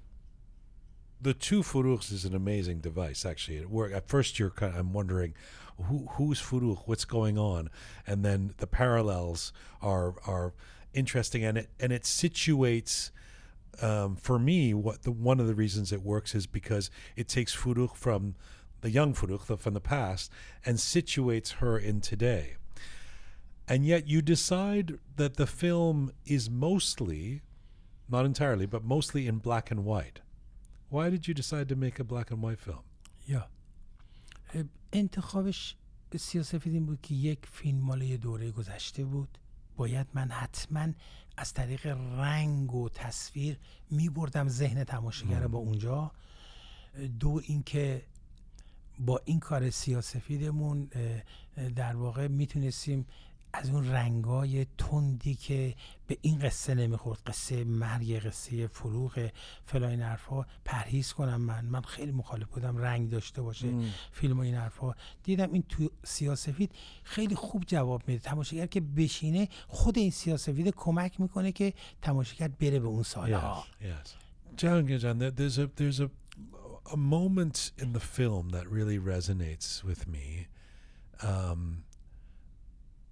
Let me see if I can describe it and get your thoughts on it, because we can see the parallels of why Forough Farrokhzad, as an independent, powerful, strong woman, despite the horrible husband, despite all of the things pushing her down, pushes herself forward and pushes the envelope in the culture and society, as you've said, does things that, writes things that are heretical, that you're not supposed to do, especially in a religious Iran, etc.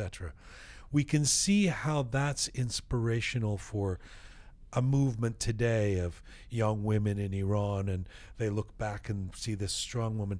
There's a moment, though, that really speaks to me. One of the things that has come out has been important over the last year, when the uprising began after the killing of Mahsa Amini, and was, if you're a prominent person, if you're an actress, are you going to say something? Are you going to speak out?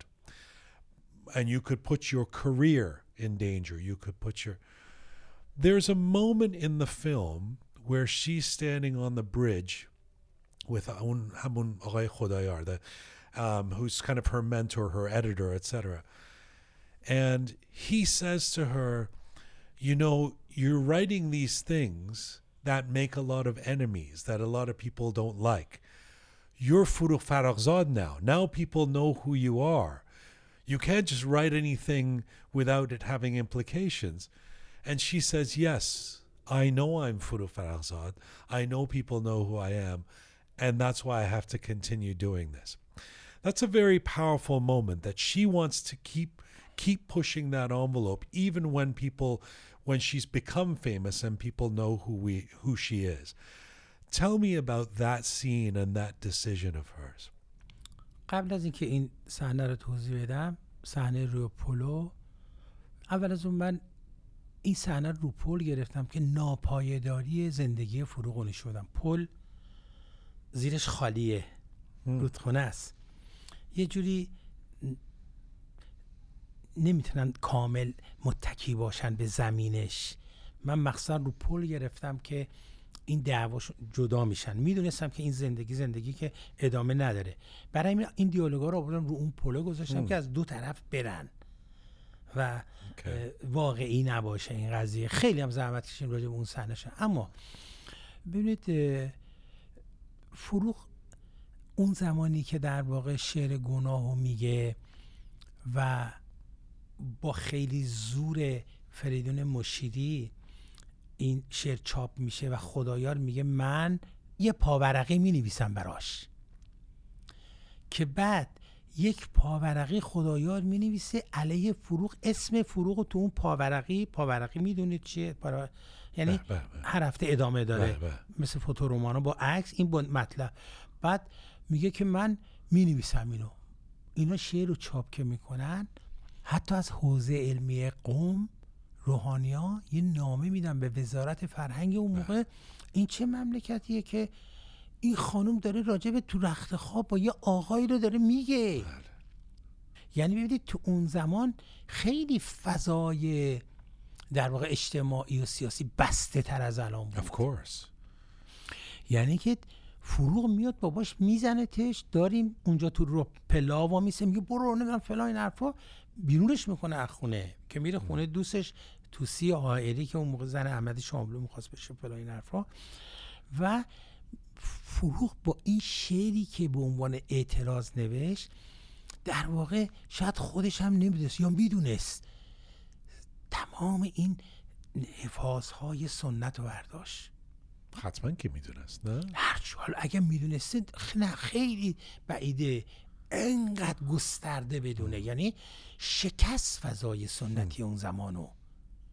آخه اون زمان خیلی عجیب غریب بود یه اصلا زن شعر بگه، این یک، بعد یه زن شعر بگه بیاد بیرون، بعد یه زن شعر راجع به تو رخت خواب بگه، یه زن شعر راجع به قصه ها بگه.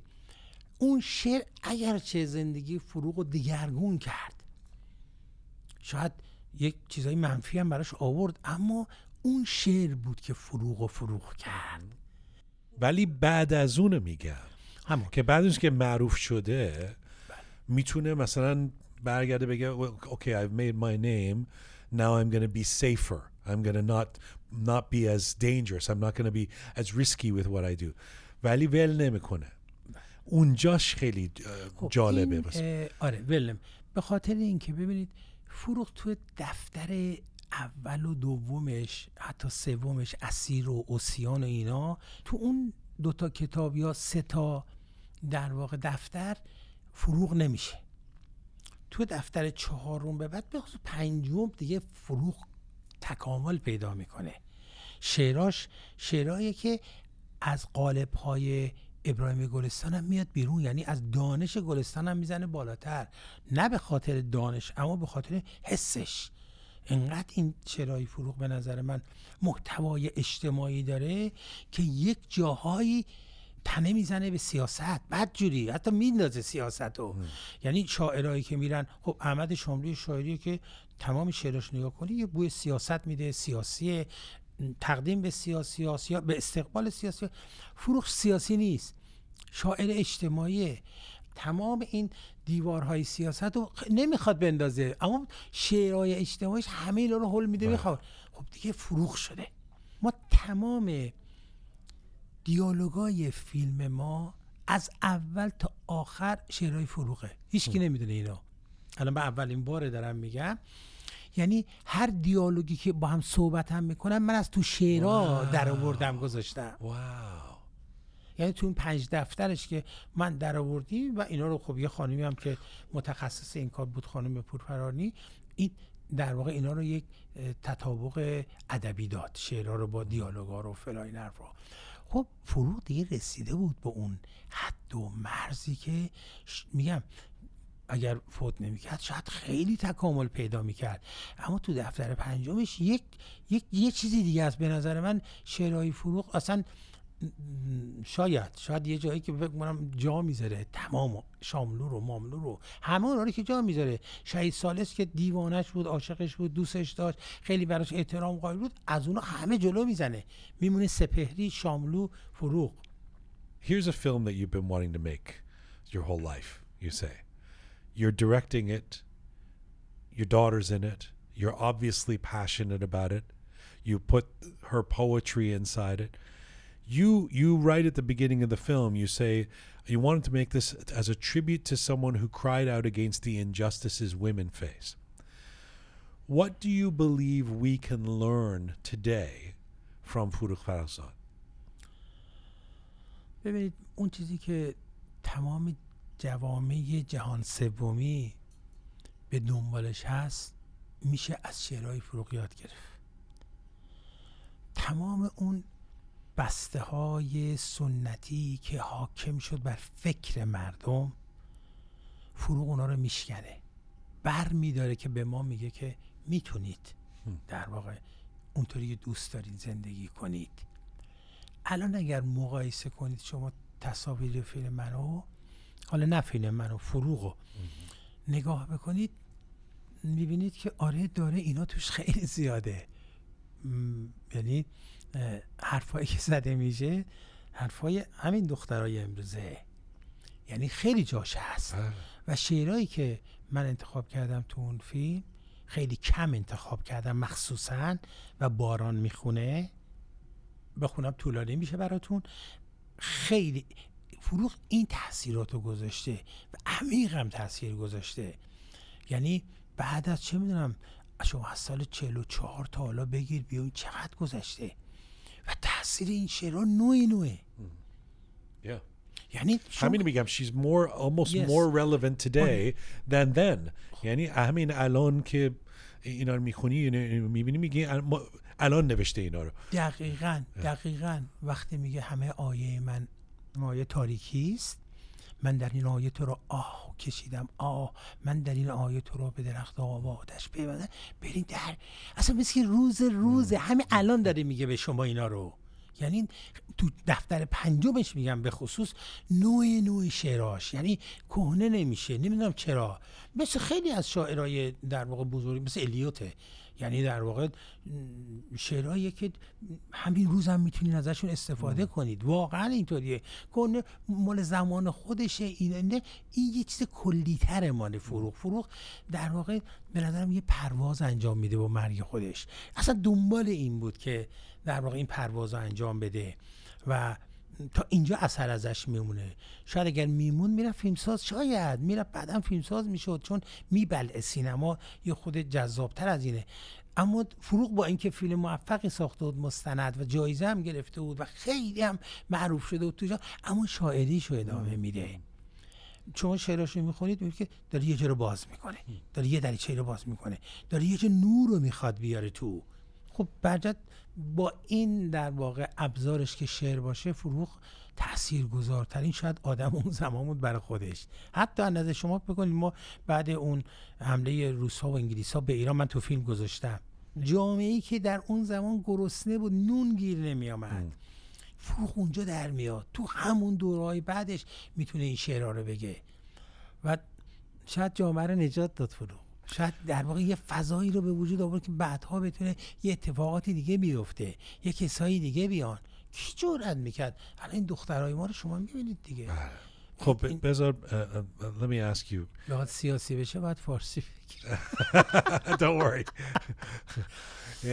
Before I let you go, let me ask you about film. اولین که سیاسی میگی این من نمیگم سیاسی، نه این دولت ایران الان، حکومت ایران، اون ایده‌اشون در about فروغ فرهاد چیه؟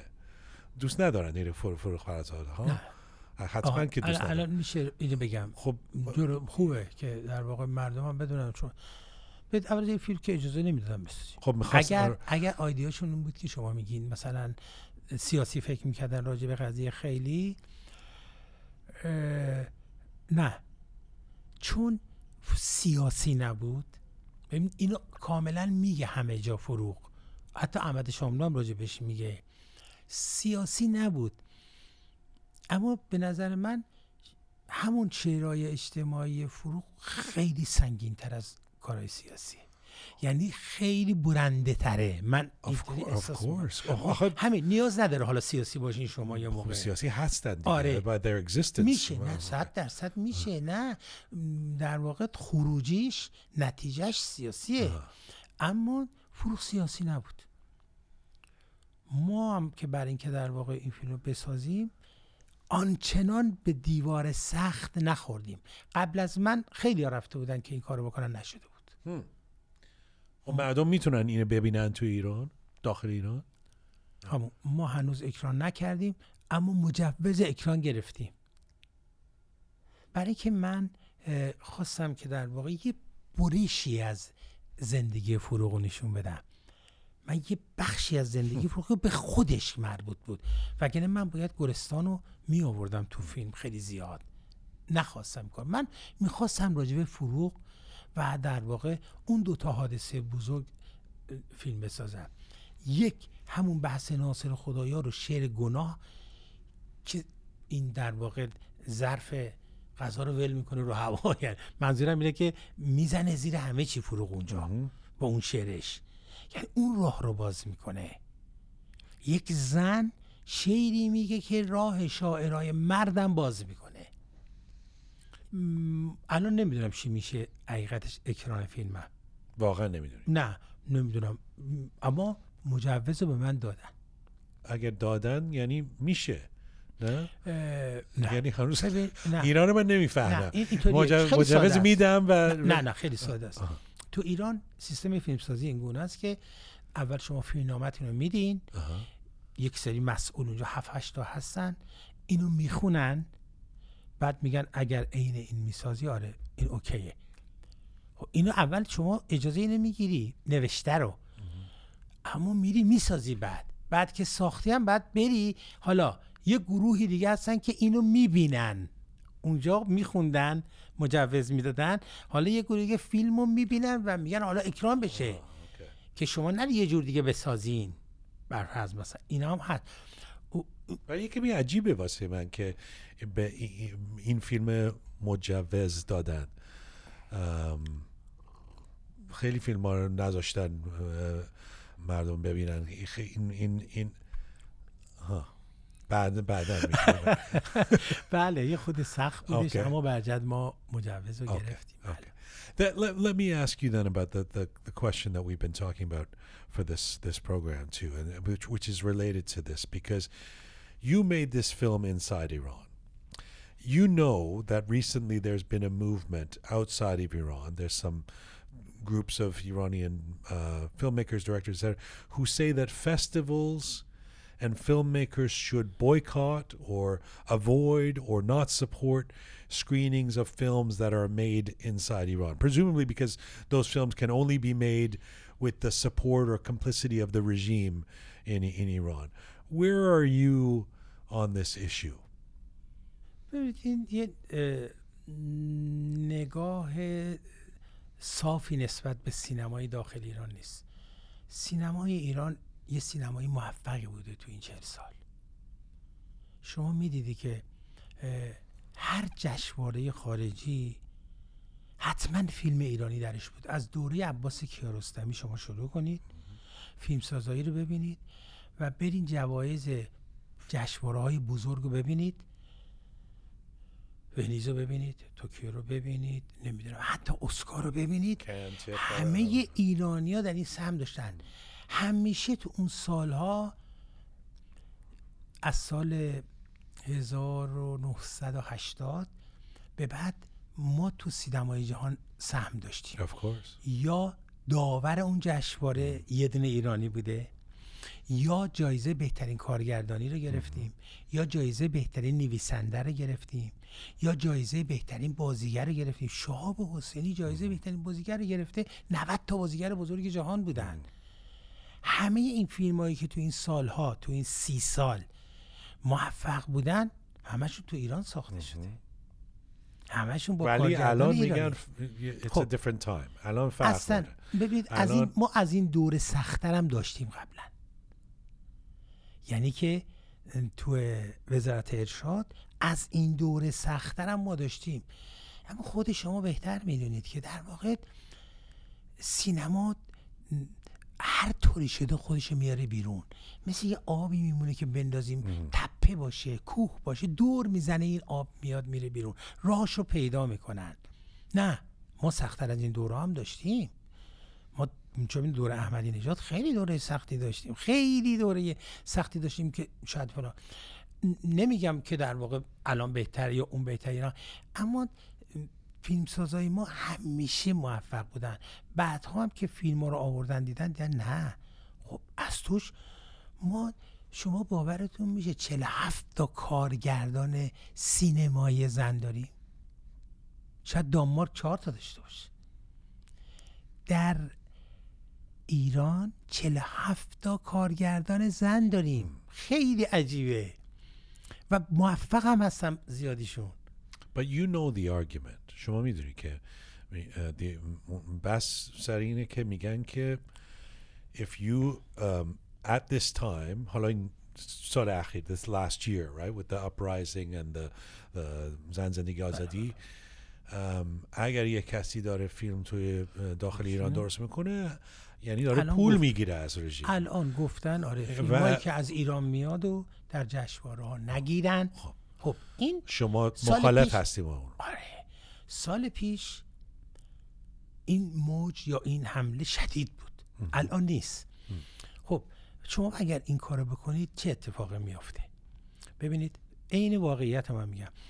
وقتی شما فیلمسازای بزرگی که الان در ایران هستن دارن فیلم میسازن، در واقع فیلماشون رو جشنواره نذارن، اینایی که خارج از ایرانن بعضیشون کارگردان هم نیستن، حتی یعنی انقدر نمیدونن راجع به فیلم سازی، میرن یه فیلم رو در مراکش با یه قصه تندی میگیرن میان میدن به این جشنواره، اونا هم میذارن توش. اون فیلم نیست دیگه. اون فیلمی که کارگردانای بزرگ ایرانی، کارگردانایی که تعهد اجتماعی به مردمشون دارن، هیچ موقع نمیان فیلم سفارشی بسازن. محاله. اونا باید بدونن که این کارگردانی که در ایران هستن محاله بیان یه فیلمی بسازن که بهشون بگن شما برید این موضوع رو بسازین. 100% اینطوری، یعنی اینطوری هستن. یعنی الان من دیدم چند تا فیلم توی جشنواره‌ها بود خیلی ضعیف بود. یعنی رفته بودن یه خانمی که تازه بازیگر شده، اصلا بازیگر معروفی هم در ایران نبوده، خب یه فیلم رو کارگردانی کرده، یه اسم فرانسوی هم با خودش گذاشته بغلش، این فرده تو جشنواره یه جایزه هم بهش دادن. اما اون فیلم من مقایسه میکنم با فیلمایی که در واقع از ایران رفته بیرون یا میرفت بیرون، خیلی واقعیتا یعنی این حقیقته که خیلی خیلی شاگردای اینا هم نمیشن اونا. واقعا الان اینطوریه. شما بیاری مقایسه کنیم الان این فیلمایی که من در جشنواره کجا بود من دیدم 3-4 تاشو با فیلمایی که الان تو ایران ساخته میشه. خب ولی as you know, the perspective is, and I'm curious to get, it's funny because we started the conversation saying that you're in cinema and football, and even this topic crosses cinema and football, because as you remember during the World Cup last year, there's a similar argument that was being made that we shouldn't support Team Melli because Team Melli represents Team Melli bebaran, it's a victory for the hukumat, you know, hukumat mibare. We don't want that. So migan asan naro unjas, don't support them, khuda kone onam bebazan aslan. It's a similar kind of argument. It's not exactly the same, but it's a similar kind of. اون وقت هم فکر کنم شما میگفتی که we should support Team Melli, ها؟ ببینید خود شما الان گفتی چی؟ این واژه آخر چی بود؟ گفتم که نه همین آخر گفتی چی؟ گفتم که تیم ملی. بله. تیم ملی. آها. تیم ملی. خب اون فرق داره با سینما. تیم ملی. نه آره سینمای ملی. اصلا سینمایی که مردم کارگرداناش آدمای روشنفکر خوبی هستن دارن فیلم میسازن. فوتبال من فوتبال ملیه. من یادم در زمانی که جام جهانی میخواست شروع بشه قطر گفتن که آقا این تیم نباید بره جام جهانی.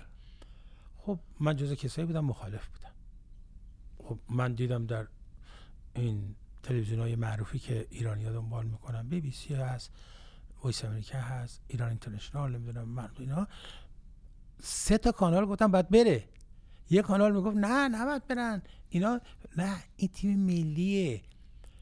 هر حکومتی بیاد تیم ملی هست. هر حکومتی بیاد سینما هست. سینماگر متحد هیچ موقع ارزش‌های فکری خودشو نمیده دست حکومت. محاله بده. نمیسازه. فیلم نمیسازه. اما فیلم سفارشی رو در واقع اونطوری نمیسازه که بده به هر قیمت. اصلا محاله. ولی the argument would be if you're playing within those rules, if you're doing what you have to do, I mean, let's forget about your film because your films are more, let's say, a creative film. If you're doing what you have to do to stay within the lines of the Islamic Republic of Iran and you're getting money from the regime, then you are somehow acting to support, to export promotion of this regime. That's the argument that would be made. اصلا کسی با اونا کاری نداره. ما راجع به فیلمسازا صحبت میکنیم. راجع به ارگان‌های دولتی که پول میذارن صحبت نمیکنیم. من الان این فیلم فروغ که ساختم هیچ ارگان دولتی به من 1 ریال 1 دلار کمک نکرده. اما من ساختم. درست شد؟ از اینا زیاده. تمام فیلم‌های ایرانی که جایزه بردن آقای کیارستمی محصول این 30 سال 40 سال بود. آقای کیارستمی یه بخشی از فیلماش توی کانون فکر نوجوانان ساخته میشد تازه، اما هیچ موقع به کیارستمی نگفتن چجوری فیلم بساز، اون که ما میگیم بساز. اصلا نبوده. مگه شما تو این چند سال ببخشید فیلمای آقای بیضایی مگه فیلم نساخته در ایران؟ خودش ساخته. حتی اگر اون بودجهش و پولش هم حالا کسایی دیگه دادن یا فلان دادن، اما آقای بیضایی که سفارش پذیر نیست، قبول نمیکنه، فیلم خودش رو میسازه. حتی اگر نشه. خانم رخشان بنی اعتماد مگه میاد فیلم سفارشی بسازه؟ محاله این کارو بکنن. نه، فیلمساز هنرمند یه خود بالاتر از این حرف هاست. یه خورده تمام این هنرمندایی که تو تاریخ نگاه میکنی تو زندان ها افتادن و مردن و اعدام شدن و دستاشون رو قطع کردن، پاهاشون رو قطع کردن. شما این همون مثال فوتبالی که زدین، شما آرژانتین 1978 قهرمان جام جهانی شد در زمان کی؟ ژنرال ویدلا. میدونی چقدر دانشجو کشته شده بود قبلش؟ یادتون مادرایی که تابلوی بچه‌ها یادمه که اونم that آره، تیم ملی آرژانتین قهرمان جام جهانی شد. دوره مارادونا هم شد. خیلی فاصله است از نظر سیاسی میخوام بگم. و این دوره هم شد. ولی از اون طرف هم میبینم که مثلا همون وقت اون پارسال که ورلد کاپ داشتیم و همون وقت بچه ها دارن میکشن و دارن میمیرن تو ایران، این بازیکن‌ها برن اونجا با اسمایل بکنن و اگر ما داریم میبریم سخته فاصله ایرانی نگاه کردن. این بحث خیلی سنگینه میدونم استاد. نه یعنی که اگر بخوان شما تمام معیارهای سیاسی جامعه رو توی ظرف‌های پدیده‌های دیگه بریزی بخواید جمع کنی، خیلی کار سختیه. ببینید اون جامعه باید ادامه پیدا کنه.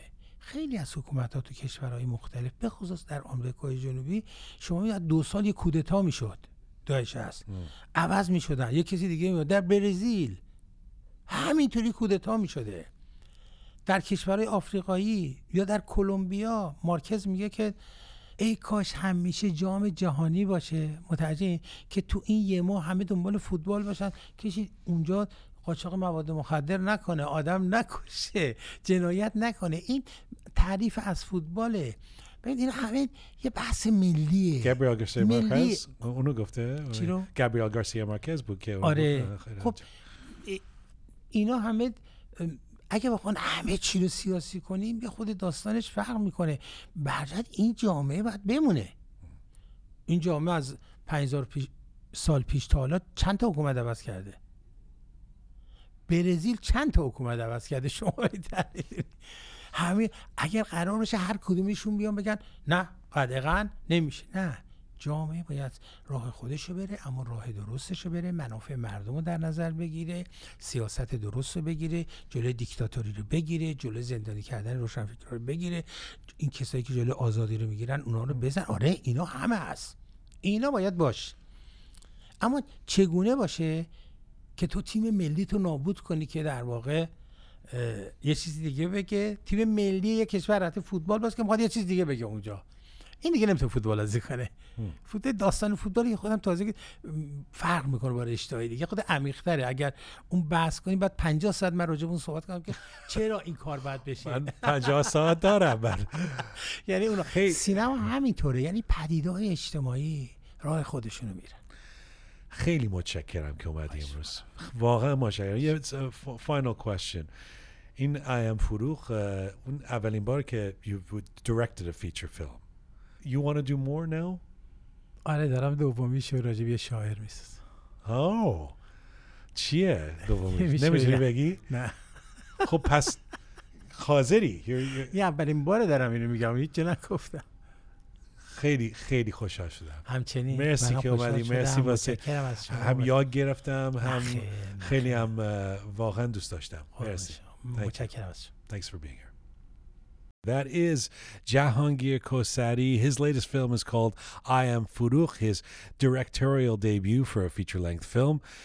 The film has its Canadian premiere this weekend at the Cyrus Film Festival here in Toronto. Jahangir Kosari has been with me in the Roqe studio today, and this is full time for Roqe for today. For all things Roqe related, You can go to our website, roqemedia.com, ROQE media.com. If you haven't spent any time at our website, today's the day. Go check it out. It's got all of our back episodes, bios of all of our guests who've been on, our videos, our funnies, our different programming, our contemporary history of Iran, roqemedia.com, and a way that you can support us on the main page there as well. Thanks to the amazing team who put this show together: Super Parisa, Smart Pega, Savvy Rohan, Bearded Omid, Talented Anahita, Methodical Kaveh, and Resonant Raha. Thank you to all of you out there for supporting us and sharing our content. Please subscribe if you haven't done so already. Find me on Instagram at Jahangir. And as ever, Mizun Bashi.